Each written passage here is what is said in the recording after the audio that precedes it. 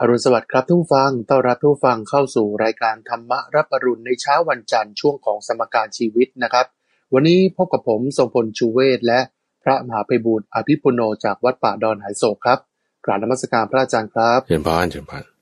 ในทุกวันจันทร์เราก็จะมาพบกันในช่วงของสมการชีวิตสัปดาห์เว้นสัปดาห์นี้ก็จะมีคุณทรงพลผู้จัดรายการบันทึกสถานการณ์ที่จะนำเรื่องราวเหตุการณ์ปัจจุบันบ้าง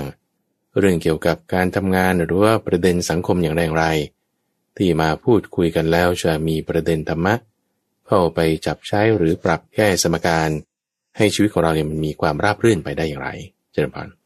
ครับวันนี้เราก็จะมาคุยนะครับเรื่องของธรรมะที่จะปรับใช้ในการดำเนินชีวิตเรื่องของการทำงานละครับพูดถึงเรื่องของการทำงานนะครับมีคำถามที่ฝากมาครับบอกว่าฝึกงานอยู่ในที่ทำงานครับแล้วบังเอิญเนี่ยฝึกงานแล้วมีหัวหน้างานเนี่ยเป็นคนใจร้อนหัวร้อนด้วยสิครับนิดๆหน่อยๆโอ้โหเป็นเรื่องเป็นราวใหญ่โตทำผิดนิดหน่อยโดนว่าด่าแรงๆนะครับก็ทำให้รู้สึกว่าวิตกกังวลบางทีก็ไม่อยากจะเข้าใกล้เลยครับก็กล้ากลัวเวลามีคำถามที่จะต้องถามครับแบบนี้จะต้องทำยังไงดีครับเจริญพรพระพุทธเจ้าบอกว่าอย่างนี้อันนี้คือถ้าเราเอาหลักธรรมนะหลักธรรมก็คือว่าท่านพูดถึงช่างปั้นหม้อช่างปั้นหม้อเนี่ยเขาจะคอยทุบดินนวดดินเพื่อให้ดินเหนียวเนี่ยมันปั้นขึ้นเป็นหม้อโอเคนะเวลาเขาประคองมือหนึ่งก็ต้องกดมือหนึ่งก็ต้องประคองเอาไว้เพื่อที่จะให้ไอ้ดินเนี่ยมันต้องใช้แรงกดแรงทุบลงไปท่านเปรียบเทียบข้อนี้เอาไว้บอกว่าคนเราเนี่ยควรจะมองผู้มีปัญญาที่คอยชี้โทษคอยกล่าวคำขนาบเนี่ยแหละว่าเป็นผู้ที่ชี้ข่มทรัพย์เหมือนกันนี่คือประเด็นที่หนึ่งใช่ไหมถ้าเขาด่าว่าเราแล้วข้อนั้นเราผิดเนี่ยโอ้เราผิดนิดหน่อยมันก็ผิดจริงอ่ะเราแก้ไขปุ๊บมันก็ค่อยถูกขึ้นมานี่เขาเป็นผู้ชี้ข่มทรัพย์ให้ครับอันนี้ข้อที่หนึ่งทีนี้ไอ้ความกังวลเราต้องแยกออกความสุขหรือความทุกข์ในการทำงานเราต้องแยกสองส่วนนี้ออกจากกันนั่นคือผัสสะกับเวทนาคือความรู้สึกเนี่ยมันเป็นสิ่งที่เนื่องกันมาเกิดขึ้นปุ๊บมันก็รู้สึกเลยโอ้ยมีคนอยู่ๆมีคนมาด่าเราก็เครียดนะเนาะใช่ไหมล่ะใช่ครับเราก็จะรู้สึกว่าเอ้าฉันทำนิดเดียวทำไมมาด่ากันเสียหายถึงพ่อถึงแม่ขนาดนี้โอ้มันก็จะโกรธแต่นี้ความรู้สึกนี่ก็ส่วนหนึ่งนะแต่ประโยชน์ที่เราจะได้รับจากการที่ถูกเขาชี้โทษอันนี้เราต้องแยกดูแยกพิจารณาโอเคนะประการที่สองท่านก็ให้พิจารณาอย่างนี้ด้วยว่าถ้าเผื่อว่าคนที่เขามีศีลสมาธิปัญญาเหนือกว่าเรานะเหนือกว่าเราแล้วเกิดเขาไล่เราหนีด่าทอไล่เราหนีไม่ให้ยุ่งเกี่ยวด้วยเนี่ยต่อให้ถูกเขาไล่ก็ควรจะเข้าไปหาอย่ากลัวเพราะว่าประโยชน์ที่จะเข้าไปหาคนที่มีศีลสมาธิปัญญาเหนือกว่าเราแล้วเราจะได้ประโยชน์จากการที่มีศีลสมาธิปัญญานั้นอันนี้จะมีมากกว่าในขณะที่ในทางตรงข้ามว่าเวลาที่คนที่มีศีลสมาธิปัญญาต่ำกว่าเราเนี่ยแล้วเขาจะพยายามมาเข้าหาเราเนี่ยโอ้ยเราจะไปเสียเวลากับคนที่มีคุณธรรมน้อยกว่าเรายิ่งจะมีคุณธรรมต่ำนอกจากว่าเรามีความกรุณามีความเมตตากับเขาฉันจะสอนให้ตั้งอยู่ในคุณธรรมคือศีลสมาธิปัญญาได้อย่างไรเพราะฉะนั้นเนี่ยถ้าด้วยหลักการนี้เนี่ยนะคุณสมบัติว่าคนที่เขามีความรู้ในเรื่องใดเรื่องหนึ่งเขาก็จะแบบไม่ค่อยมายุ่งกับคนที่มีความรู้ต่ำกว่าเพราะว่าอะไรเพราะว่าเขาก็พยายามที่จะพัฒนาตัวเองเขาควรจะไปยุ่งกับคนที่มีความรู้สูงกว่าเหนือกว่ามีความสามารถมากกว่าเพื่อที่จะพัฒนาตัวเองทั้งนี้ทั้งนั้นคนที่มีความรู้ความสามารถมากกว่าเขาก็ไม่อยากจะมายุ่งกับเราเพราะว่าตัวเรามันมีความสามารถน้อยกว่าแล้วถามว่าการพัฒนามันจะอยู่ตรงไหนก็จะไม่เพราะว่ามันขัดกันอยู่ตรงนี้ท่านก็จึงพูดถึงความกรุณาว่าถ้าเรามีความกรุณาสมมติเจ้านายมีความกรุณากับเราแล้วเขาก็จะบอกงานสอนงานให้ทีนี้การที่จะให้เขามีความกรุณาได้เราก็ต้องเข้าไปหาเราก็ต้องอดทนที่จะรับฟังคำตักเตือนด้วยความเคารพหนักแน่นเพราะฉะนั้นถ้าเจ้านายนั้นมีคุณธรรมมากกว่าเราศีลสมาธิปัญญาดูจากข้อนี้เราควรจะเข้าไปหาเขาต่อให้ถูกไล่หนีก็ตามทีนี้คำว่าหัวร้อนเนี่ยคุณสมบัติเป็นเลเบลที่เราตั้งขึ้นมาดูจากพฤติกรรมของเขาณจุดนั้นเพราะฉะนั้นคืออาจจะ สถานการณ์แบบนี้เขาก็เลยพูดว่าขึ้นให้อย่างนี้แต่จริงๆคุณธรรมก็อาจจะสูงก็ได้ในข้อศีลสมาธิปัญญาหรือความสามารถเพราะฉะนั้นเราเอาเกณฑ์ตรงนี้เป็นหลักเราดูที่คุณธรรมคือศีลสมาธิปัญญาดูที่ความที่เขาเป็นบัณฑิตอย่าเห็นแก่ว่าสิ่งนั้นเป็นคำขนาดเป็นคำด่าว่าแล้วโอ้ยเราก็จะแบบหนีไม่ยอมเรียนรู้อันนั้นเราจะเสียประโยชน์ประการที่3ท่านก็มีอุปมาอีกอย่างหนึ่งก็คือว่าเหมือนลูกศรที่ถ้ามันงอมันโก่งมันคดเนี่ยช่างสอนเขาก็จะต้องดัดมันแล้วในกระบวนการที่เขาดัดลูกศรเนี่ยเขาไม่ได้ลูบเบาๆนะก็จะเป็นลูกศรที่มันงอมันโก่งเนี่ยเขาก็ต้องเอามันไปลนไฟแล้วก็จุ่มน้ำข้าวแล้วก็ดัดที่ไม้งามต้องใช้แรงใส่เข้าไปเพื่อให้ลูกศรนั้นมันตรงถูกไหมกระบวนการเนี่ยเขาต้องทำแล้วเขาก็ต้องเล็งด้วยเล็งตาเดียวด้วยถ้ามองเล็งดู2 ตามันจะวัดกะระยะความตรงได้ไม่ถูกต้องเขาก็ต้องมีกระบวนการของเขาซึ่งท่านจึงเปรียบเทียบไว้อย่างนี้บอกว่าไอ้ความที่เอาไฟไปรนเนี่ยคือเหมือนบอกว่าความอดทนที่เราต้องมีถูกเขาด่าว่าถูกเขาชี้โทษถูกเขาตำหนิอันนี้จะเป็นเหมือนตะบะที่คุณต้องถูกไฟเผาลงไปเหมือนกันนะเพื่อให้ลูกศรเนี่ยมันตรงได้มันนุ่มมันอ่อนจุดนั้นเสร็จแล้วที่ต้องชุบน้ำข้าวเพราะอะไรเพราะถ้าไม่ชุบน้ำข้าวเอาไปดัดเลยเนี่ยมันจะหักได้ก็ต้องชุบน้ำข้าวก่อนน้ำข้าวเนี่ยท่านเปรียบเหมือนกับศรัทธาศรัทธาเราต้องมีในองค์กรนี้ในหัวหน้าคนนี้ว่าหัวหน้าคนนี้มีความสามารถจริงๆตัวให้เขาอาจจะหัวร้อนซะหน่อยหรือด่าว่าเราหน่อยเราก็อดทนเอาอดทนนี่คือเหมือนกับตะบะใช่ไหมถูกเขาด่าเขาว่าข้อที่2เราก็มีศรัทธาเปรียบเหมือนน้ำข้าวไอ้ที่ถูกเขาด่าเขาว่าเนี่ยเป็นตะบะนี่เหมือนถูกไฟรนมีน้ำข้าวจุ่มลงไปคือศรัทธาที่หล่อเลี้ยงจิตใจของเราแล้วเอาไปดัดกับไม้งามการเอาไปดัดกับไม้งามนั้นเปรียบเหมือนกับการที่เราต้องมีทั้งสมาธิและปัญญาพิจารณาที่เขาด่าเขาว่ามาเนี่ยมันจริงไหมเราแก้ไขตรงนี้ดีไหมเราปรับปรุงตรงนี้ได้ไหมเดี๋ยวเราจึงควรที่จะมองคนที่เขาคอยชี้โทษคอยกล่าวคำกระหนาบเนี่ยว่าเป็นผู้ที่ชี้ขุมทรัพย์อย่างเราพิจารณาอย่างนี้โดยเฉพาะยิ่งเด็กฝึกงานคุณสมบัติคือพระอาจารย์ก็เคยโดนเด็กฝึกงานเนี่ยก็ต้องเป็นที่รองรับอารมณ์ของคนในออฟฟิศนั่นแหละมันก็เป็นแบบนี้แต่ว่าเด็กรุ่นใหม่เนี่ยเขามักจะมีลัทธิแบบนี้คุณสมบัติว่าเขาเรียกว่าสิทธิมนุษยชนเข้าใจไหมแบบเดี๋ยวนี้คือเหมือนกับว่าเขาจะไม่ได้นับถือศาสนาพุทธแล้วนะเขานับถือศาสนาสิทธิมนุษยชนคือเหมือนว่าเด็กเดี๋ยวนี้มีความกล้ามากขึ้นกล้าที่จะพูดกล้าที่จะคิดกล้าที่จะทำมากกว่าคนรุ่นเมื่อ10-20 ปีที่แล้วหรือเปล่าก็เป็นไปได้นะเพราะว่าสื่อสังคมอะไรต่างๆมันก็เปิดมากขึ้นแล้วข้อมูลอะไรต่างๆเขาได้เรียนรู้มากขึ้นทำให้การพัฒนาเขาเรียนรู้เร็วก็อาจจะมีความเห็นนั่นนี่อันนี้ก็เป็นส่วนหนึ่งเนาะครับแล้วทีนี้อย่างไรก็ตามพอเด็กรุ่นใหม่เขามีความคิดเป็นของตัวเองเนี่ยก็จะมีการเรียกร้องสิทธิต่างๆแบบที่ว่าทำไมคนนั้นเขาไม่ถูกว่าทำไมคนนั้นเขาทำอย่างนี้ได้ทำไมฉันจะทำอย่างนี้ไม่ได้อันนี้เราก็ต้องมาดูด้วยนะคนรุ่นใหม่หรือว่าคนรุ่นเก่าเองก็ตามแม้แต่ตัวพระอาจารย์เองก็ตามแม้แต่คุณสมบัติเองก็ตามเนี่ยถ้ามีคนที่เขาเก่งกว่าเราแล้วเขาชี้โทษเราเนี่ยเราควรจะน้อมรับฟังเพราะอะไรเพราะว่าการที่แข็งกระด้างมันไม่นุ่มไม่อ่อนฉันเปรียบไว้กับทองคำหรือว่าเหมือนกับเจ้าลูกศรนี้ก็ได้ถ้าไม่เอาไปเผาไฟก่อนเนี่ยมันไม่นุ่มมันจะงอไม่ได้ถ้าคุณไม่เอาไปเผาไฟงอปุ๊บมือหักเลยครับเหมือนกันว่าถ้าจิตเรากระด้างเนี่ยมันฝึกไม่ได้เดี๋ยวท่านเปรียบไว้กับทองคำที่ถ้ามันยังไม่บริสุทธิ์เป็นทอง965มันยังแข็งเอาไปตีเอาไปขึ้นรูปเนี่ยมันจะหักมันจะเปราะมันจะแตกง่ายมันจะไม่นุ่มไม่อ่อนเขาก็ต้องทำทองคำนั้นให้บริสุทธิ์ก่อนเปรียบเหมือนกับดินเหนียวถ้าดินเหนียวมันแข็งมันก็ขึ้นรูปปั้นขึ้นเป็นหม้อไม่ได้หรือถ้ามันมีเศษสิ่งอื่นๆปนมาเช่นถ้ามันมีเศษก้อนกรวดเศษฟางปนมามันก็ปั้นขึ้นเป็นหม้อไม่สวยใช่ไหมล่ะก็เหมือนกันว่าจิตของเราเนี่ยถ้ามันมีความกระด้างมีความไม่ลงใจมีความเคลือบแคลงมีความโกรธมีความไม่พอใจพอจิตเราไม่นุ่มไม่อ่อนปุ๊บฝึกไม่ได้นะ แล้วสำหรับไอ้ท่อนลูกศรที่มันงอไม่ได้คือมันงออยู่แล้วเขาทำให้ตรงไม่ได้เนี่ยเขาทำไงเขาก็ไปเป็นฟืนเผาทิ้งเฉยหรือว่าดินตรงไหนที่มันนวดแล้วมันไม่เข้าท่าเนี่ยเขาก็ต้องเอาไปทิ้งไปทำอย่างอื่น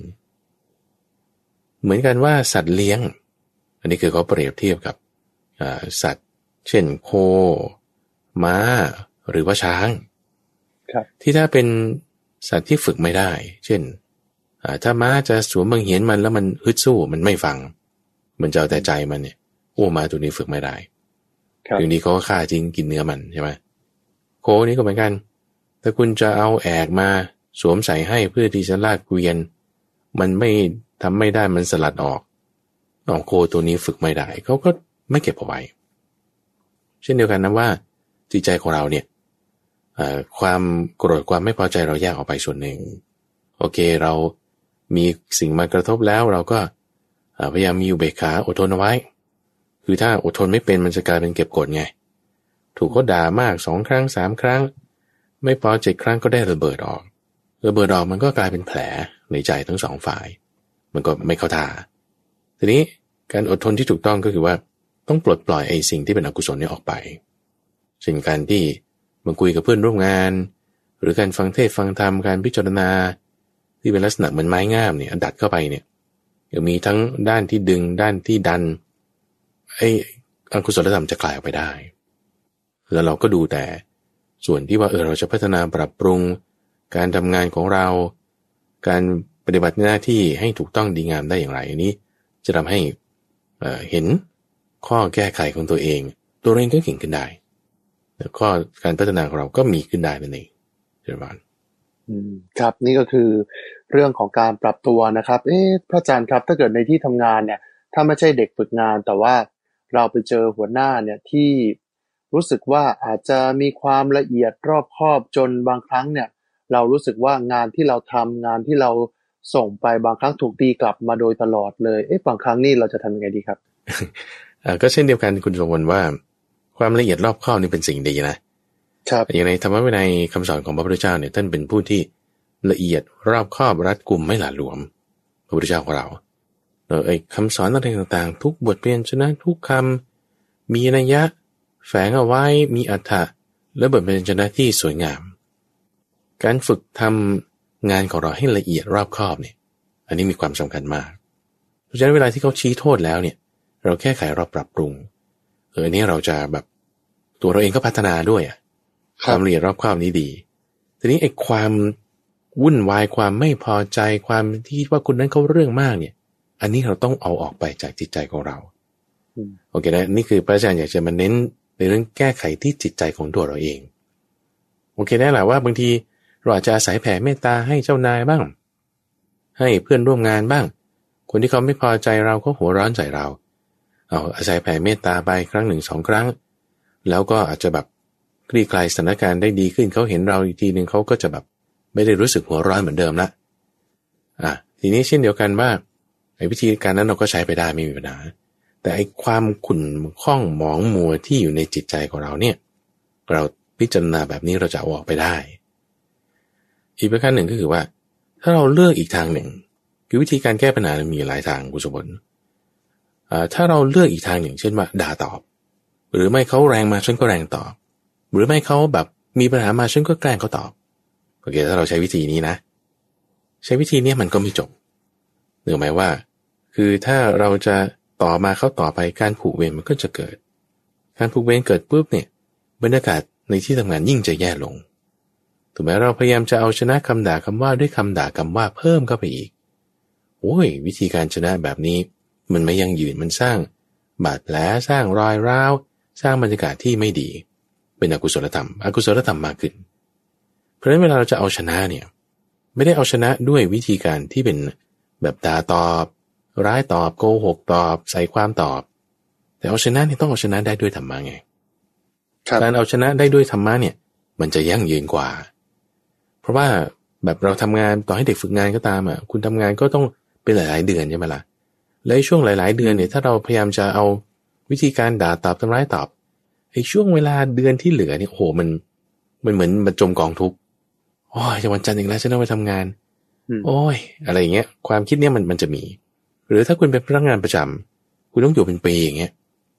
แล้วคุณอยู่เป็นปีเนี่ยโอ้ยไปทำงานทีไรเครียดทุกทีมีเวลาว่างก็หาที่สมัครงานอื่นใหม่ตอนนี้ก็หายากอีกความเครียดความทุกข์ยิ่งเพิ่มทวีคูณนะเกิดมาการเอาชนะด้วยวิธีที่ไม่ใช่ธรรมะเนี่ยมันไม่ยั่งยืนเลยจุดนั้นใช่ยุเราอาจจะแบบต่อกรกับเขาได้ด่าเขากลับได้แต่พอถึงเวลาวันต่อๆไปคือมันไม่ได้ดีขึ้นมาได้มันมีปัญหามากขึ้นเพราะฉะนั้นถ้าเราจะแก้ไขสถานการณ์เนี่ยจึงต้องกลับมาในแนวทางธรรมะให้มีธรรมะอยู่ในนี้บางทีมันไม่ได้จะเอาชนะกันในลักษณะที่ว่าฉันต้องพูดคำสุดท้ายฉันต้องเสียงดังกว่านั่นไม่เรียกความชนะที่แท้จริงแต่ความนุ่มนวลความอ่อนเหมาะจิตที่มีความอดทนมีปัญญานี่ตรงนี้คือการเอาชัยชนะที่มันเหนือกว่ายั่งยืนกว่าแล้วก็นี้ก็จะเป็นจุดที่เราต้องมาพิจารณาละเจริญพรครับนี่ก็คือเรื่องของการทำงานในที่ทำงานนะครับไม่ว่าหัวหน้างานจะเป็นยังไงลูกน้องเป็นอย่างไรแต่ที่สำคัญก็คือว่าเราจะต้องรู้จักปรับตัวนะครับให้กับสถานที่นั้นให้เข้ากับสถานที่นั้นแหละครับถือว่าเป็นเรื่องที่สำคัญอีกเรื่องหนึ่งครับอาจารย์ครับถ้าในกรณีที่หัวหน้าอันนี้มาถึงคิวหัวหน้าบ้างหัวหน้าบอกว่าได้รับตำแหน่งใหม่เป็นหัวหน้าแล้วแต่ว่าลูกน้องเนี่ยไม่ยอมรับและไม่เคารพด้วยนะครับเหมือนหัวหน้าเป็นหัวหลักหัวตอไม่ยอมรับและไม่เคารพแบบนี้หัวหน้าควรจะทำยังไงดีครับก็ต้องมีคุณธรรมแล้วคนที่จะแบบว่าคือได้ขึ้นมาตำแหน่งเนี่ยแล้วจะให้คนเขายอมรับมันก็ต้องมีฝีมือเนาะมีคุณธรรมในการยอมรับเนี่ยไม่ใช่ว่าซื้อใจด้วยเงินทองเนาะแต่ว่าต้องซื้อใจด้วยคุณธรรมความดีหน้าที่ของหัวหน้าต่อลูกน้องให้ทำงานตามกำลังซื้อของที่มีรถประหลาดมาให้หยุดตามสมัยเวลาเจ็บป่วยไข้เราต้องไปเยี่ยมไปดูแลเนี่ยทำหน้าที่ของหัวหน้าเหล่านี้ให้ดีให้ดีแล้วส่วนเรื่องที่ว่าคนบางคนมันก็หยาบคนก็ไม่เห็นความดีเขาก็จะแบบมีอุปนิสัยที่ไม่ดีเราก็ต้องคอยพัฒนานิสัยต่างๆเหล่านั้นของลูกน้องให้เขาเป็นคนดีขึ้นมาตัวหัวหน้าเองก็ต้องเป็นคนดีล่ะความดีเนี่ยมันจะเอาชนะความจริงได้แล้วในเบื้องต้นเบื้องแรกบางทีมันก็จะมีกระแสต่อต้านบ้างอันนี้ก็ธรรมดาคนที่ขึ้นมาใหม่แล้วบางทีแบบสถานการณ์มันถูกกดดันมาเป็นอย่างนั้นอย่างนี้ความเข้าใจอะไรต่างๆมันก็จะแบบคลาดเคลื่อนไปบ้างเราเอาความจริงเอาชนะข้อมูลที่เป็นเท็จเราเอาความดีเอาชนะความไม่ดีเราเอาเมตตาชนะความโกรธเราเอาการให้ปันเนี่ยชนะความตระหนี่จิตใจที่ไม่เข้าใจของเขาด้วยความดีต่างๆที่เราสะสมมีไว้สถานการณ์มันก็จะค่อยปรับปรุงไปได้คุณโซนคือถ้าจะแบบสั่งบังคับทำเรื่องนี้คืออกุศลธรรมมันจะเพิ่มยิ่งจะเป็นที่รังเกียจของเขาด้วยแต่ว่าสั่งแล้วเขาไม่ทำเราก็ต้องพูดให้ลักษณะที่เขาจะทำได้ให้เขาตั้งอยู่ในธรรม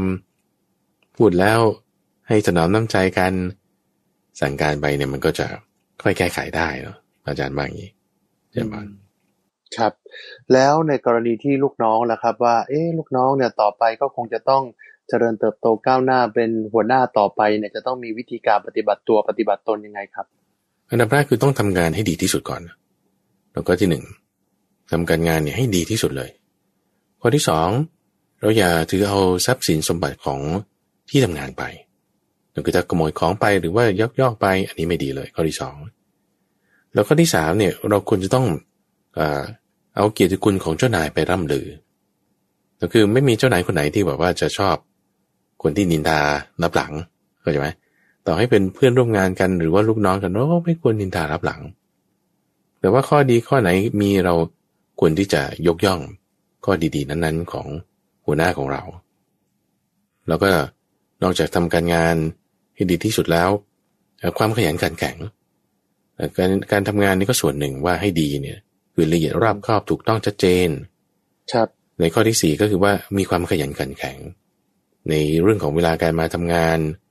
ตรงต่อเวลาทำงานด้วยความขยันขันแข็งในแค่นี้เบสิกง่ายๆแค่นี้นะแล้วสามารถที่จะเลื่อนตำแหน่งขึ้นได้ตามวาระตามโอกาส แล้วก็ที่สำคัญก็คือว่าเราต้องรักษาศีลให้ดีรักษาศีลมันเจริญภาวนาบุญกุศลที่เกิดจากการรักษาศีลการเจริญภาวนาเนี่ยมันจะทำให้ถ้ามีช่องเปิดเมื่อไหร่ปุ๊บเนี่ยเราจะมีความก้าวหน้าขึ้นได้ถามคุณสมบูรณ์สมมติว่าถ้ามีตำแหน่งสำคัญบ้างเปิดปุ๊บเนี่ยแล้วมีแคนดิเดตอยู่2 คนแต่หัวหน้าก็จะต้องเลือก2 คนเนี่ยว่าจะให้ใครมาขึ้นตำแหน่งนี้ดีคนหนึ่งเป็นคนเกเรเกเรเสพยากินเหล้าคือไม่มีศีลโอเคแล้วแต่ทำงานดีนะทำงานดีอีกคนหนึ่งก็ดีเหมือนกันแต่ว่ามีศีลด้วยแล้วก็มีศีลด้วยเขาจะเลือกคนไหนก็ต้องเลือกคนดีมีศีลสิครับนะมันชัดเจนมันชัดเจนอยู่แล้วต่อให้ทำงานดีแค่ไหนก็ตามนะเขาก็ต้องพิจารณาตรงจุดนี้แหละเพราะฉะนั้นเราก็ต้องรักษาศีลของเราให้ดีเอาคุณธรรมคือศีลสมาธิปัญญาตั้งไว้เรื่องการงานเราก็ให้มีความขยันขันแข็งทำงานให้ดีแล้วก็นำเกียรติคุณของนายไปร่ำลืออย่างนี้ก็จะค่อยมีความก้าวหน้าขึ้นไปได้ครับใช่ไหมนำเกียรติคุณของนายไปร่ำลือนะครับต้องในทางที่ดีด้วยนะครับถ้าในทางที่ไม่ดีนี่เขาเรียกว่านินทานะครับอันนี้ก็ไม่เหมาะไม่ควรนะครับแล้วบางทีเวลาเลื่อนตำแหน่งหรือว่ามีการขยับขยื่นย้ายกันไปย้ายกันมาบางครั้งเนี่ยสิ่งที่คาดหวังเนี่ยมักจะไม่ได้หรือบางคนบอกโอ้เด็กนายคนนี้ได้ไปแล้วอะไรแบบเนี้ยคือบางครั้งถ้าเกิดมันมีการแต่งตั้งข้ามหัวข้ามหน้าอะไรแบบนี้คนที่ถูกข้ามหัวไปหรือว่าคนที่คาดหวังเอาไว้เนี่ยแล้วไม่ได้นี่จะทำยังไงฮะจะทำใจยังไงดีพระอาจารย์เขาก็ต้องเสียใจแน่นอนใช่ไหมล่ะแน่นอนความที่ว่าโอ้ฉันคาดหวังไว้แล้วมันไม่ได้เนี่ยมันก็จะเกิดอารมณ์แบบน้อยใจบ้างหรือไม่ก็แบบเสียใจบ้างกลุ้มใจบ้างอารมณ์นี้มันเกิดขึ้นแน่นอนเพราะว่าเรามีความอยากไงเพราะถ้าเรามีความอยากตรงไหนความทุกข์เราก็จะมีตรงนั้นครับความอยากอยู่ตรงไหนคือตัณหานี่นะความทุกข์จะเกิดมันจะเกิดตรงนั้นแล้วต่อให้เราได้นะสมมติเราอยากแล้วเราได้เนี่ยมันก็ไม่ใช่ว่าจะสุขนะคุณสมบูรณ์เพราะไอ้ตอนที่เราแบบว่าทำงานเพื่อที่ว่าเราคิดว่าเราจะได้เนี่ยคุณก็ทุกข์อยู่ดีในการกระบวนการทำงานอาบเหงื่อต่างน้ำบ้างต้องตื่นเช้าบ้างทำนั่นนี่วิ่งเต้นต่างๆเรามีความทุกข์จุดนี้แล้วได้ก็ทุกข์ไม่ได้ก็ยังทุกข์เหมือนกันที่สำคัญคือว่าจะไม่ให้ทุกข์ได้เนี่ยคืออย่าไปมีความทะยานอยาก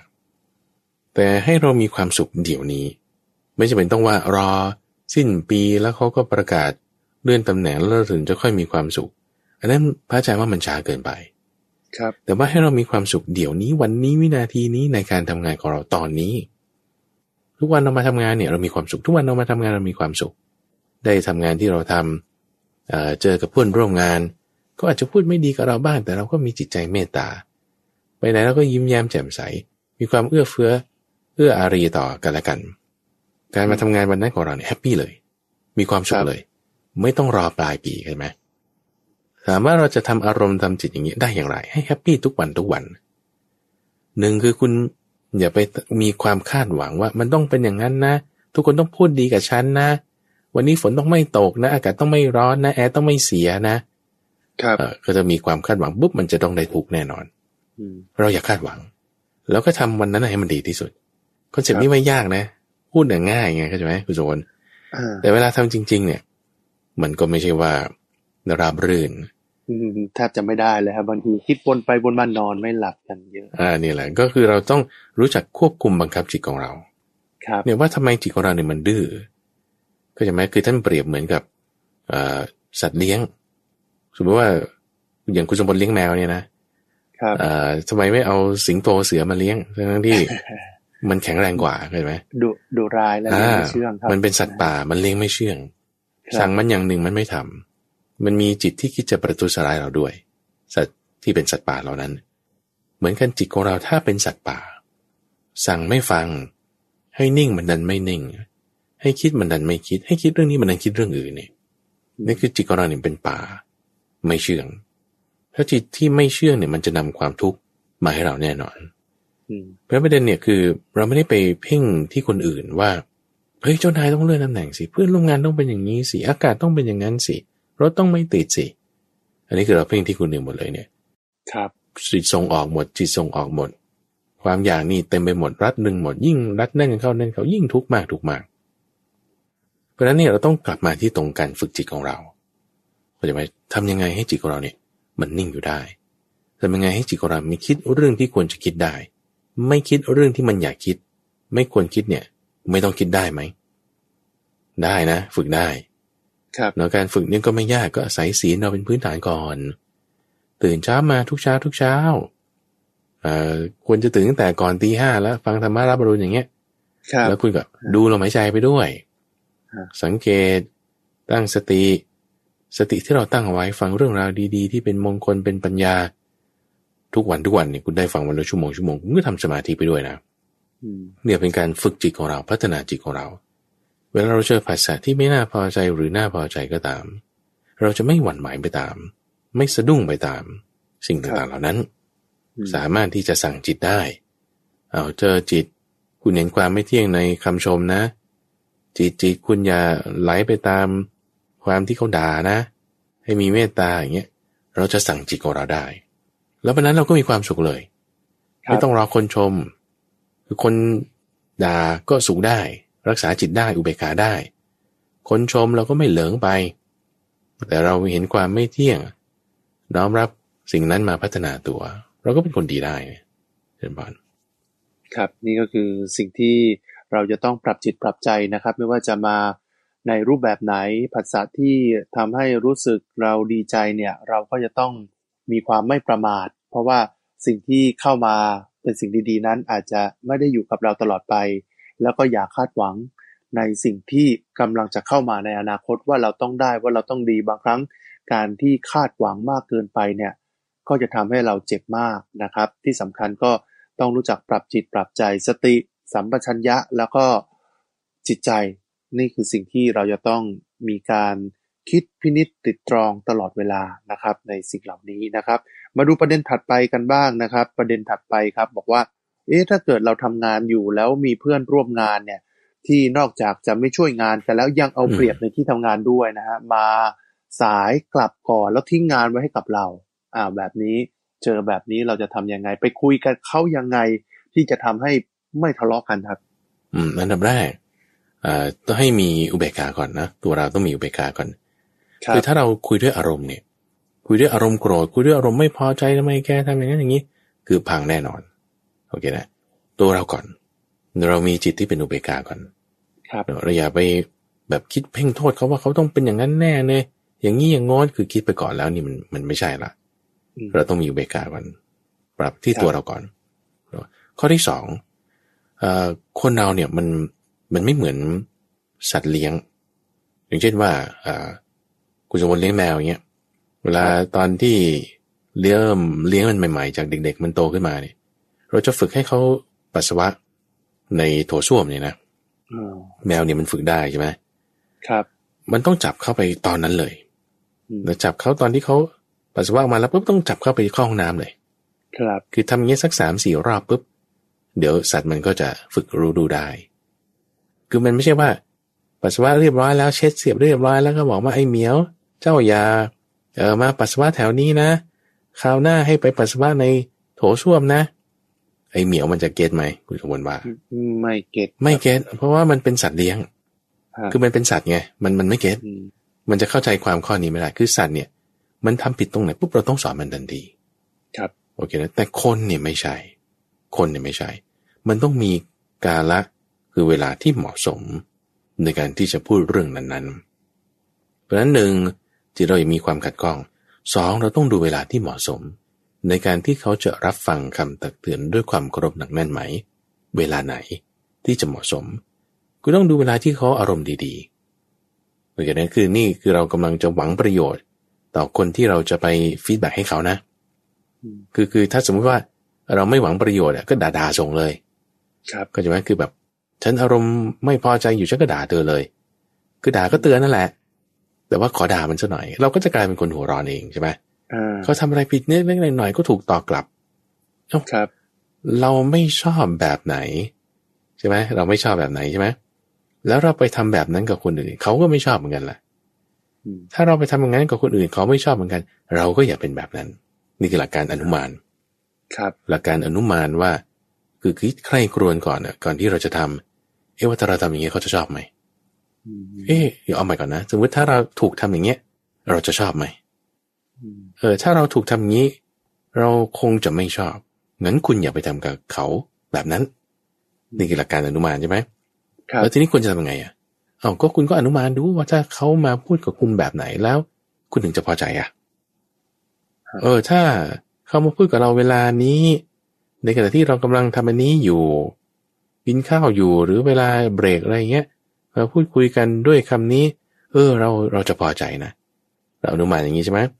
เราก็ไปอนุมานต่อเขาว่างั้นถ้าเราทำอย่างนี้เขาเนี่ยเขาก็น่าจะพอใจเหมือนกันเอาหลักการง่ายๆอย่างนี้ก่อนไม่ต้องคิดเยอะแล้วคือในทาง human resource หรือทางบริหารงานบุคคลเนี่ยเขาก็จะมีวิธีการอะไรต่างมีช่วงเวลาอย่างเงี้ยนะทีนี้เราเอาหลักการอนุมานง่ายๆอย่างนี้จิตใจเราต้องอย่าให้มีความขุ่นมัวขัดเคืองแล้วก็ต้องรู้จักเวลาที่เหมาะสมในการที่จะกล่าวตรงนั้นก็ต้องเป็นเวลาที่อารมณ์ดีทั้งสองฝ่ายคำว่าอารมณ์ดีเนี่ยหมายความว่าเป็นช่องเป็นจังหวะเป็นเวลาที่มันจะเปิดให้ที่จะมีการรับฟังซึ่งกันและกันคืออย่างคนที่เลี้ยงดูคนที่อายุมากเช่นพ่อแม่ที่แก่เฒ่าอย่างเงี้ยคุณสมบัตินะแล้วบางทีพ่อแม่เนี่ยไม่ฟังเทศไม่ฟังทำอะไรเลยก็คือมีท่านผู้ฟังหลายคนก็ถามปัญหาข้อนี้มาให้พระอาจารย์ซึ่งก็พยายามจะเปิดเทศอาจารย์ตรงนั้นตรงนี้ให้พ่อแม่ฟังก็ไม่ฟังเลยคือเป็นคนอายุมากบอกก็ยากด้วยแต่ว่าหน้าที่ความเป็นลูกเนี่ยก็ควรจะประดิษฐานให้พ่อแม่เนี่ยมีศีลมีสมาธิปัญญาเป็นต้นเนี่ยทีนี้มันจะมีบางช่องบางจังหวะคืออาจจะไม่ได้ว่าสัปดาห์นึงอาจจะมีแค่2 ครั้งหรือ3 ครั้งไม่ได้มีทุกวันแต่มันจะมีจังหวะที่เหมาะสมที่ว่าจังหวะนี้เปิดเรื่องนี้ได้ให้ฟังจุดนี้ได้เอาช่องตรงนั้นนะเช่นเดียวกันนะว่าเราจะฟีดแบ็กให้ใครเนี่ยไอ้คนนี้ทำไมเอาเปรียบเราในที่ทำงานอย่างนี้ถ้าสมมุติมีคนมาพูดว่าเราว่าเฮ้ยคุณเอาเปรียบเขาเนี่ยเราก็คงจะเคืองก็เราไม่ได้เอาเปรียบงั้นเราต้องเปลี่ยนคำพูดเราก็ต้องเปลี่ยนคำพูดในลักษณะที่พูดเนี่ยจะไม่ให้กระทบกระเทือนคือถ้ามีคนมาพูดอย่างนี้กับเราก็จะกระเทือนใจใช่ไหมเราก็เปลี่ยนคำพูดที่ว่าจะพูดกับเขายังไงถ้าเขาฟังแล้วเขาจะแบบสบายใจได้อันนี้ต้องคิดทำไมต้องทำปานนั้นบางท่านอาจจะถามใช่ไหมเพราะอันนี้เราหวังประโยชน์เราหวังการแก้ไขเราหวังความดีความงามให้เกิดขึ้นคนหนึ่งมันไม่ใช่สัตว์เลี้ยงไม่ใช่แมวไม่ใช่หมาไม่ใช่ม้าที่ว่ามันทำผิดตรงไหนคุณต้องสอนมันเลยแต่คนเนี่ยเป็นสัตว์ที่ซับซ้อนมีปัญญาครับจริงๆก็บอกได้คุยได้ในถ้าเวลาเหมาะสมเนี่ยคุณเอาเกิดมาเป็นมนุษย์เนี่ยพระอาจารย์มีพูด assumption อยู่อย่างหนึ่งนะว่าคือทุกคนมีบุญแน่ถึงได้เกิดมาเป็นมนุษย์ครับแต่ว่าแนวโน้มของจิตใจเนี่ยคือมันมีส่วนที่มีความดีอยู่แน่นอนนะต่อให้คนชั่วขนาดไหนมันจะมีส่วนที่มีความดีอยู่แน่นอนนะเพียงแต่ว่าเราเข้าจุดนั้นได้ไหมเท่านั้นเองดูอย่างแม้แต่พระเทวทัตที่หลายๆคนบอกว่าโอ้เป็นคนที่ไม่ดีเลยนั่นนี่โน่นแต่ว่าถึงจุดที่ความดีมันจะเกิดได้มันก็เกิดได้มีช่องให้เหมือนกันเนี่ยมันเราอยู่ที่ว่าเราจะเห็นช่องนั้นไหมเราจะพัฒนาตรงนี้ไหมอันนี้เราต้องใช้ปัญญาเดี๋ยวเราต้องใช้ความกรุณาเราต้องใช้ข้อมูลต่างๆแล้วเราก็ต้องศึกษาความรู้การฟังธรรมะนี่ช่วยได้แน่เป็นไอเดียหนึ่งได้ครับครับอาจารย์ครับบางทีเวลาฟังธรรมะเราก็อินทำให้เรารู้สึกว่าเราอยากจะทำความดีอย่างนั้นอย่างนี้แต่ว่าพอผ่านไปนานๆหรือว่าใช้ชีวิตไปนานๆปรากฏหลงลืมเรื่องธรรมะบางทีก็โกรธบ้างบางทีก็มีอารมณ์โมหะบ้างฮะโลภบ้างอะไรพวกนี้แบบนี้จะแก้ยังไงฮะเตือนสติตัวเองยังไงอันนี้ท่านจึงเปรียบไว้เหมือนกับว่าสัตว์ป่าอยู่ในป่านะคุณสมบัติเวลาเราอยู่ในป่าเนี่ยเดินไปมันจะถูกน้ำเกี่ยวบ้างถูกแมลงกัดบ้างถูกนั่นเนี่ยคือมันมีภัยอยู่ในป่าเนี่ยรอบด้านครับเปรียบเทียบกับอะไรเปรียบเทียบกับที่โล่งกว้างๆที่โล่งแจ้งเนี่ยไม่มีภัยไม่มีอันตรายอะไรหรือถ้าจะมีภัยอันตรายอะไรสัตว์นักล่ามาเขาก็จะเห็นก่อนอันนี้คือท่านเปรียบไว้กับชีวิตคฤหัสถ์ชีวิตผู้ครองเรือนเนี่ยมันเรื่องเยอะครับมันมีทุลีมากทางมาแห่งทุลีเนี่ยมันเยอะท่านจึงเปรียบไว้นะเหมือนอยู่ป่าเดี๋ยวเราอยู่เฉยๆมันก็มีปัญหาอะไรเกิดขึ้นน้ำท่วมบ้างฝนตกบ้างคือมันมีปัญหาแล้วเปรียบเทียบกับความที่ว่าอยู่สงบเงียบมาวัดบ้างมาพิจารณาบ้างเนี่ย พิจารณานี่คือหมายถึงมาปฏิบัติธรรมเห็นตามความเป็นจริงอันนี้เป็นทางโล่งทางโปร่งโอกาสมันว่างทันใจคำนี้เพราะฉะนั้นอันนี้เราต้องเข้าใจสถานการณ์ว่าอยู่คลองเรือมันก็อย่างนี้แหละบางทีคุณดูข่าวมากอยู่บ้านก็เครียดอีกบางทีอยู่เฉยๆก็มีคนโทรมาใส่เรื่องนั้นเรื่องนี้สถานการณ์เปลี่ยนแปลงไปโอ้ยมันมีเรื่องราวให้เกิดขึ้นทุกวันจนเราลืมเรื่องธรรมะไปไงเราลืมเรื่องธรรมะไปเพราะฉะนั้นแก้ไงอันนี้ไม่ยากเลยคือเราก็กลับไปชาร์จแบตเหมือนเดิมก็จะแม้เราจะสร้างเหตุเนี่ยมันมีเหตุแห่งความเสื่อมอยู่มันมีเหตุแห่งความทุกข์อยู่มันมีเหตุแห่งความวุ่นวายอยู่เราอยู่ในการกองเรือนใช่ไหมทุลีมันมากจนว่าเศษผงปัญหาอะไรต่างๆมันเยอะเราก็สร้างเหตุในการที่จะให้จิตใจของเราเปิดโล่งเปิดกว้างสร้างเหตุยังไงบ้างเช่นคบกับสัตบุรุษคบกับคนดีฟังธรรมอยู่เนืองนิดมีกัลยาณมิตรในการที่จะชักชวนกันไปในสิ่งที่ดีที่งามแล้วก็ไปวัดบ้างฟังธรรมบ้างลักษณะนี้คือการสร้างเหตุจริงๆเรื่องนี้เป็นเรื่องที่ได้คุยกับคุณเดินใจในช่วงของคุณเพชรในพระไตรปิฎกนะที่ท่านพูดถึงธรรมะที่จะไม่เสื่อม3อย่างเนี้ยจะเป็นเหตุที่ทำให้ไม่เสื่อมจากธรรมะได้โดยถ้าเรามีเหตุ3อย่างนี้อันนี้แน่นอนเลยอันแรกท่านพูดถึงการสำรวมอินทรีย์การสำรวมอินทรีย์เราต้องรู้จักสำรวมอินทรีย์คำว่าสำรวมอินทรีย์เนี่ยท่านเปรียบเหมือนกับเมืองหนึ่งที่มีกำแพงเมืองแล้วก็มีประตูแล้วก็มีคนเฝ้าประตูคนเฝ้าประตูเนี่ยเขาก็จะต้องตรวจตราคนเข้าคนออกนะว่ามีบัตรไหมเอาอะไรเข้ามาสิ่งนี้จะเอาออกไปได้ไหมเขาจะต้องตรวจดูไม่ให้โจรขโมยหรือคนที่หวังจะทำอันตรายอย่าเข้ามาไม่ให้เข้าให้คนที่ดีๆเข้ามาได้เดี๋ยวเช่นเดียวกันเราเห็นสิ่งใดได้ยินสิ่งใดเนี่ยถ้าอกุศลธรรมมันจะเกิดอย่าให้หยุดเอาไว้ด้วยสติแต่ถ้ากุศลธรรมจะเกิดให้คิดได้เข้าได้อันนี้คือการสำรวมอินทรีย์ต้องมีสติเป็นกำลังนั่นข้อที่1ข้อที่2เหตุที่จะทำให้ไม่เสื่อมก็คือการรู้ประมาณในการบริโภคคำว่ารู้ประมาณในการบริโภคก็คือรับประทานอาหารพอดีคุณจะคิดว่าหรือท่านผู้ฟังท่านอื่นจะมีความคิดว่าแล้วมันไปเกี่ยวอะไรเกี่ยวกับการที่จะให้ทำธรรมะไม่เสื่อมใช่ไหมเอาแค่ว่าถ้ารับประทานอาหารไม่พอดีก่อนคำว่าไม่พอดีเนี่ยคือแบบโอ้ยนี่เห็นก็ชอบกินอันนี้เห็นก็ชอบกินคือไม่มีการพิจารณาอาหารก่อนการรับประทานครับกินเนี่ยคือลิ้นเราก็จะเหวอะหวะเลยเหวอะหวะนี่คือหมายความว่าถูกผัสสะที่น่าพอใจดึงไปถูกผัสสะที่ไม่น่าพอใจดึงไปคือการสำรวมอินทรีย์มันไม่มีแล้วเข้าใจไหมแต่ถ้าเรามีการรู้ประมาณในการบริโภคพิจารณาก่อนการรับประทานช่วยในการสำรวมอินทรีย์ของเราได้เราไม่ตกเป็นทาสอำนาจของลิ้นพอเราไม่ตกไปเป็นทาสอำนาจของลิ้นจิตใจของเราก็จะรักษาความมีกำลังในสตินี้ได้ในข้อที่2ถัดมาในข้อที่3ท่านพูดถึงการที่ประกอบอยู่ในธรรมมันเป็นเครื่องตื่นการประกอบอยู่ในธรรมมันเป็นเครื่องตื่นเนี่ยหมายความว่าตั้งสติอยู่ตลอดคือถ้าจะพูดในทางบทเรียนชนะก็คือไม่นอนกลางวันนะแล้วก็เวลาตื่นตอนเช้าเนี่ยต้องอย่าไปว่าสมมติเวลาตื่นแล้วสมมติ6 โมงตี 5หรือบางคนอาจจะตื่น7 โมงก็ตามเนี่ยถึงเวลาปุ๊บลุกทันทีอย่าไปขอต่ออีก5 นาที10 นาทีครับถ้าขอต่ออีก5 นาที10 นาทีเนี่ยอันนี้แสดงว่าคุณไม่ประกอบอยู่ในธรรมมันเป็นเครื่องตื่นคือตั้งแต่ก่อนนอนคุณต้องตั้งใจไว้เลยว่าพอรู้สึกตัวปุ๊บต้องลุกขึ้นทันทีพอเรารู้สึกตัวปุ๊บถ้ายังขอต่ออีก5 นาที10 นาทียังชื่อว่าเป็นผู้หาความสุขในการเอนกายความสุขในการเอนข้างความสุขในการเคลิ้มหลับอันนี้จะทำให้เราเผลอสติได้ครับแค่3 ข้อนี้เป็นตัวฝึกสติให้สติของเราเนี่ยจะไม่เสื่อมโอเคนะหลักๆคือ3 ข้อประเด็นหลักๆขึ้นไปอีกก็คือสติตัวเดียวเลยที่เรามันเสื่อมลงไปได้เนี่ยเพราะว่าสติคุณไม่มีกำลังด้วย3 ข้อนี้ซ้ำอีกครั้งหนึ่งนะคือการสำรวมอินทรีย์การรู้ประมาณในการบริโภคและการประกอบอยู่ในธรรมมันเป็นเครื่องตื่น 3อย่างนี้จะเป็นประเด็นที่ให้สติของเราเนี่ยยังตั้งมีกำลังอยู่ได้ไม่เผลอไปตามภาษาต่างๆนั่นเองครับ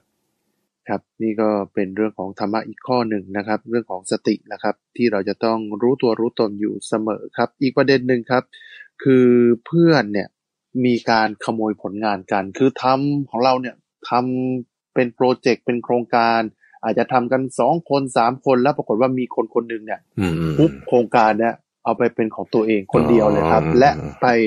นำเสนอและได้ดิบได้ดีด้วยไอ้คนที่เหลือก็มองตาปิดๆร่วมกันมาทำงานกันมาแล้วปรากฏว่าเอาเป็นของตัวเองซะอย่างนั้น แล้วแบบนี้จะทำใจยังไงดีครับหรือเราจะแก้ไขปัญหาอย่างนี้ยังไงพระอาจารย์ถ้าเป็นพระอาจารย์เนาะก็ให้เขาไปเลยคือถ้าเขาจะเคลมว่าเป็นของเขาเนี่ยคือให้เขาไปเลยแล้วเราไปคิดอันใหม่ทำอันใหม่ที่มันจะดีกว่านั้นนะแม้แต่มันเจ็บใจสิครับทำยังไงอันนี้คือเราเห็นท่าแท้ของคนไงเราใช้ไอ้ผลงานที่เรามีเนี่ยถือว่าเราเรียนรู้คนว่าคนมันเป็นอย่างนี้ครับคือทั้งนี้ทั้งนั้นเนี่ยคือถ้าเราจะไปแย่งชิงด่าว่าใส่ความคือนั้นมันจะไม่ใช่วิธีชนะที่ถูกต้องนี่คือตามหลักการของเราโอเคนะครับถ้าจะชนะด้วยวิธีอาธรรมเนี่ยมันไม่ดีมันไม่ได้มันไม่เหมาะเราก็จะกลายเป็นคนไม่ดีเองเราด้วยความที่ว่าเราทำงานไปเนี่ยไอ้ความสามารถมันเอากันไปไม่ได้คุณสมบัติเข้าใจเนาะความสามารถที่เรามีในการที่เราใส่ไปในผลงานอะไรต่างๆเนี่ยคือเขาเอางานไปได้อยู่แต่เขาเอาความสามารถของเราไปไม่ได้สิ่งนี้มันเป็นสิ่งที่ขโมยกันไม่ได้ครับเขาเรียกว่าเป็นอริยทรัพย์โดยอย่างสมมติว่าผลงานเงินทองทรัพย์สินทั่วๆไปที่ดินพวกนี้บางทีขโมยกันได้เราใช้แล้วก็หมดไปถูกไฟไหม้เผาทำลายได้แต่ว่าอริยทรัพย์เนี่ยมันเอาไปกันไม่ได้ขโมยไม่ได้ยิ่งใช้ยิ่งเพิ่มด้วยอย่างอริยทรัพย์คืออะไรปัญญาอย่างนี้เป็นต้นอริยทรัพย์คือความเพียรอย่างนี้เป็นต้นอริยทรัพย์คือสติอย่างนี้เป็นต้นยิ่งใช้ยิ่งเพิ่มถ้าเราใช้ทำปุ๊บแล้วถามว่าทำไมเราจะจ้างอีกครั้งหนึ่งไม่ได้ครับมันได้สิเพราะว่าเรายิ่งใช้ยิ่งเพิ่มไงแล้วก็เอาความสามารถคือสติสมาธิปัญญาของเราเนี่ยเอาไปไม่ได้ด้วยไฟไหม้ทำลายก็ไม่ได้ของเนี่ยอยู่ติดกับเราเรียนรู้คนแล้วออกก็เป็นอย่างนี้โอเคเราวันหลังเราก็ระวังเอาแต่ว่าไม่ใช่ว่าไปคิดว่าเขาชั่วช้าเป็นคนไม่ดีแล้วเรามีอารมณ์เสียเราอย่าไปคิดอย่างนั้นเพราะว่าถ้าอารมณ์เสียเนี่ยไอ้ความสามารถของเรามันลดถอยลงเข้าใจสมมติเราอารมณ์เสียแล้วเราก็คิดไม่ดีกับเขาเนี่ยไอ้ความไอเดียความคิดสร้างสรรค์ปัญญาเนี่ยมันจะแปรผกผันกันกับอกุศลธรรมหรือความเศร้าหมองที่มีอยู่ในจิตเราเกิดน้อยเนื้อต่ำใจบ้างเราเกิดโกรธไม่พอใจบ้างพวกนี้มันจะทำให้กำลังจิตของเราลดลงเพราะว่าสมาธิของเราถูกแปดเปื้อนไปด้วยอารมณ์ที่เป็นอกุศลธรรมแต่พอสมาธิของเราลดลงปุ๊บไอ้ความสามารถอย่างอื่นนี้ดรอปตามเลยแล้วเผลอไปผิดศีลด้วยกินเหล้าบ้างระบายอารมณ์บ้างไปลงกับคนอื่นบ้างเอาแย่ไปละอย่าไปทางนั้นว่าตัดใจให้เขาไปเลยแล้วเราดูสิ่งที่เรามีทำไมก็ได้ไม่มีปัญหาแล้วเราใช้อันนี้เป็นบทเรียนใช่ไหมใช่นี่เป็นบทเรียนในการที่เราจะพัฒนาตัวเองทำอะไรขึ้นมาก็ให้เขาไปเลยแล้วเรายังได้บุญด้วยซ้ำเพราะว่าเราให้ไงการให้เนี่ยเป็นทานอย่างหนึ่งนะนั่นแหละครับมาดูประเด็นต่อไปกันบ้างนะครับเรื่องของตนเองทำความผิดเพื่อนร่วมงานทำความผิดทำความผิดแล้วเนี่ยมาโยนให้กับเราเฉยเลยมีแบบนี้ด้วยนะฮะตัวเองทำผิดแต่ว่าไม่ยอมรับผิดเราบอกว่าโอ้ยอันนี้เป็นความผิดของส่วนอันนี้เป็นความผิดของฝ่ายหรือว่าเป็นความผิดของคนนั้นคนนี้คือโยนมาที่คนอื่นเขาทำแบบนี้ทำไงในองค์กรด้วยกันนะคุณโยพลคือแน่นอนแหละว่าจะมีฝ่ายนั้นแผนกนี่ตัวฉันตัวเธอแต่ว่าคนที่เขาจะเป็นหัวหน้าเนี่ยคือคนที่แบบว่าสมมติเป็นหัวหน้าขึ้นไปแล้วจะหาคนผิดเนี่ยนะคือองค์กรยังไงมันก็ด้วยกันคุณสมบัติองค์กรยังไงมันก็ด้วยกันเราอยู่ในนี้ด้วยกันเข้าใจไหมคือเราไม่ได้มาโฟกัสว่าคนนั้นผิดฉันถูกคือไม่ใช่องค์กรทั้งองค์กรเราจะแก้ปัญหาได้ยังไงเพราะเราอยู่ด้วยกันเหมือนเราอยู่ในประเทศชาติเนี่ยคุณสมบัติทำไมจะต้องมาฝ่ายนั้นแล้วก็ฝ่ายนี้เราก็มีปัญหาเดียวกันอยู่นี่แหละเรามาช่วยร่วมกันโฟกัสแก้ปัญหานี่เราต้องมองมาจุดนี้นะแล้วด้วยจิตใจหรือการมองวิสัยทัศน์แบบนี้คุณสมบัติมันเป็นจิตใจของคนที่เป็นผู้ใหญ่ คนที่เป็นเขาเรียกว่าไม่ใช่ผู้ใหญ่ไม่ใช่ท่านในที่นี้ในคำสอนของพระพุทธเจ้าเนี่ยจะใช้คำว่าพรหมแต่คนที่ไม่ใช่พรหมคนที่ไม่ได้เป็นใหญ่เนี่ยเขาจะมองแต่ละส่วนเล็กๆเท่านั้นฉันต้องรอดคนอื่นตายไม่เป็นไรคนอื่นแย่ไม่เป็นไรอันนี้คือเขาไม่มีจิตที่เป็นใหญ่ก็จากนั้นเขามีจิตที่แยกเป็นส่วนๆก็จะเป็นใหญ่ไม่ได้จะเติบโตไม่ได้แต่จิตที่เป็นพรหมคือจิตที่เป็นใหญ่เนี่ยเขาจะไม่ได้มองว่าคนนั้นผิดคนนี้ถูกก็จะมีอุเบกขาแล้วเขาก็จะมีความกรุณาจะมองเห็นว่าเราจะแก้ปัญหานี้ยังไงเราอยู่ในนี้ด้วยกันอย่างปัญหาโควิดนี่เห็นได้ชัดเจนคุณสมบัติคือทั้งโลกเนี่ยมันด้วยกันเข้าใจไหมคือว่าถ้าประเทศฉันรอดแล้วประเทศอื่นติดเชื้อไม่เป็นไรคือมันไม่ได้มันด้วยกันหมดอ่ะอินเดียติดเชื้อมากขึ้นแล้วประเทศอื่นมันจะรอดเหรอมันก็ไม่รอดเหมือนกันครับหรือว่าในประเทศเดียวกันฝ่ายนั้นรอดฝ่ายนี้ไม่ได้นั่นนี่คือมันไม่ได้มันประเทศเดียวกันเพราะฉะนั้นเนี่ยถ้าเราถูกเขาโยนความผิดให้เนี่ยเราอย่ามองมุมที่ว่าเขาผิดฉันถูกหรือฉันถูกเขาผิดมองอย่างนี้เราก็ตกไปอยู่ในกับดักเดิมเดียวเหมือนกันอีกแต่เรามองในมุมของทั้งองค์กรว่าเราจะดีขึ้นได้ยังไงเราจะดีขึ้นได้คือทุกวันเนี่ยกระแสของตัณหากระแสของราคะนี่นะคุณสมบัติมันพัดแรงมากมันพัดแรงมากทำให้คนเราเนี่ยมันเห็นแก่ตัวขึ้นพอคนเราเห็นแก่ตัวขึ้นมุมมองกว้างขวางความเป็นพรหมความเป็นผู้ใหญ่เนี่ยเขาลืมนึกไปก็เลยตัวเองจะเอาตัวรอดอย่างเดียวเราก็คอยเตือนสติกันแล้วเราทำเป็นตัวอย่างคนอื่นเขาจะคิดนึกยังไงเราก็ค่อยแก้ไขแล้วเราอยู่ในนี้ด้วยกันเวลาปัญหามันแก้ไขได้เนี่ยคุณสมบัติทุกคนก็รอดหมดถ้าปัญหามันแก้ไขไม่ได้เขาคิดว่าเขาจะรอดแต่เขาก็พังด้วยก็แย่เหมือนกันเพราะฉะนั้นเนี่ยเราทำความเข้าใจในข้อนี้มองให้รอบด้านเหมือนพรหมทำไมต้องมี4หน้าเพราะว่าต้องมีจิตใจแบบเมตตากรุณามุทิตาอุเบกขาเนี่ยเวลาถ้าเราจะโกรธเขาไม่พอใจเขาต้องมีอุเบกขาถ้าเราคิดว่าฉันจะรอดให้คนอื่นไม่รอดให้คนอื่นแย่ก็ไม่เป็นไรเราก็ต้องมีกรุณาเนี่ยเวลาเขาดีขึ้นมาได้เราก็ต้องมีมุทิตาเราถึงจะไปด้วยกันได้แล้วเราถ้าเราดูปัญหานะว่าฝ่ายนั้นฝ่ายนี้จริงๆเราก็สัตว์โลกด้วยกันนี่แหละเพื่อนร่วมความเกิดความแก่ความเจ็บความตายเหมือนกันเราก็มีตาเหมือนกันมีหูเหมือนกันอยู่ในประเทศเดียวกันต่อให้อยู่คนละประเทศก็เป็นอยู่ในโลกเดียวกันครับกินข้าวก็1อิ่มได้เหมือนกันเพราะฉะนั้นมันไม่มีความจำเป็นที่จะต้องไปแบ่งแยกฉันเธอแกเขาแต่ว่าอยู่ด้วยกันแล้วให้สามัคคีกันแล้วก็แก้ไขปัญหาไปด้วยกันอันนี้จะเป็นแนวทางที่ถูกต้องใช่ไหมครับแม่บางทีก็พูดยากเหมือนกันฮะระบอบประชาธิปไตยคือ ต้องมีคนเห็นต่างอยู่แล้วนะฮะคิดอย่างเดียวกันคงเป็นไปไม่ได้มนุษย์เราก็ต่างจิตต่างใจแล้วพอเวลาคิดต่างกันเนี่ยบางครั้งก็จะนำไปสู่การมีปากเสียงแล้วคนนั้นก็ไม่ยอมคนนี้ก็ไม่ยอมสุดท้ายกลายเป็นการทะเลาะแล้วก็สิ่งที่ออกมาเนี่ยมันก็คือเป็นแง่ลบหมดแต่ถ้าเกิดเราคุยกันในเชิงสร้างสรรค์ต่างคนต่างยอมรับความคิดเห็นของกันและกันเนี่ยน่าจะเป็นสิ่งที่ดีขึ้นฮะแต่ว่าทุกวันนี้ในบ้านในเมืองเราก็ไม่ค่อยเห็นภาพนี้ออกมาบ่อยๆนะอาจารย์ใช่คือสิทธิคุณเรามันก็จะแบบยึดมั่นในข้อใดข้อหนึ่งอันนี้คือความยึดมั่นนะครับเพราะฉันก็มีสิทธิ์ที่จะพูดเหมือนกันนะนี่เขาก็จะยึดมั่นในข้อนี้ว่าฉันมีสิทธิ์อีกคนหนึ่งก็จะยึดมั่นว่าไอ้วิธีนี้มันถูกกว่าก็จะเป็นอย่างที่คุณสมพลว่าทำไมไม่ถอยกันคนละก้าวก็นี่คือความยึดถือก็จะว่านี่คือความยึดถือเวลาที่อยู่ในสถานการณ์ที่ว่าต่างคนก็มีความเห็นต่างกันอันนี้มันธรรมดาแต่ว่าในสมัยพุทธกาลเนี่ยภิกษุกลุ่มหนึ่งก็มีความเห็นต่างกันกับภิกษุอีกกลุ่มหนึ่งอยู่แล้วในเรื่องที่จะทำงานอันนี้ไปยังไงจะดีไซน์ไปยังไงคือความเห็นต่างนี่มันมีแน่นอนแต่แม้แต่ในบริษัทเดียวกันแม้แต่ในทีมงานเดียวกันแม้แต่ในหมู่ภิกษุเดียวกันก็ตามทีนี้ด้วยความเห็นที่เห็นต่างกันใช่ไหมแล้วมีเมตตากรุณามุทิตาเหมือนกันอันนี้ต้องมีก็จะหมายว่าไอเดียเนี่ยมันต่างกันอยู่แล้วแต่คุณธรรมในใจต้องเหมือนกันถ้าคุณธรรมในใจเหมือนกันแล้วไอเดียต่างกันเนี่ยมันไปได้งั้นก็เอาตกลงสักไอเดียใครสักไอเดียหนึ่งก็แล้วกันภิกษุ3 รูปไปอยู่ที่ป่าแห่งหนึ่งท่านพระอนุรุทธะกิมพิละแล้วก็นันทิยะ ต่างคนก็ต่างมีความคิดเป็นคนละแบบแต่ว่าท่านเนี่ยมีความคิดอย่างนี้ว่าคือไอเดียในความคิดว่าเช่นฉันจะเดินบิณฑบาตทางนี้หรือฉันจะมานั่งฉันตรงนี้ควรจะจัดศาลาอย่างนี้คือแต่ละคนมีไอเดียคนละแบบอยู่แล้วแต่ด้วยความที่มีจิตใจเหมือนกัน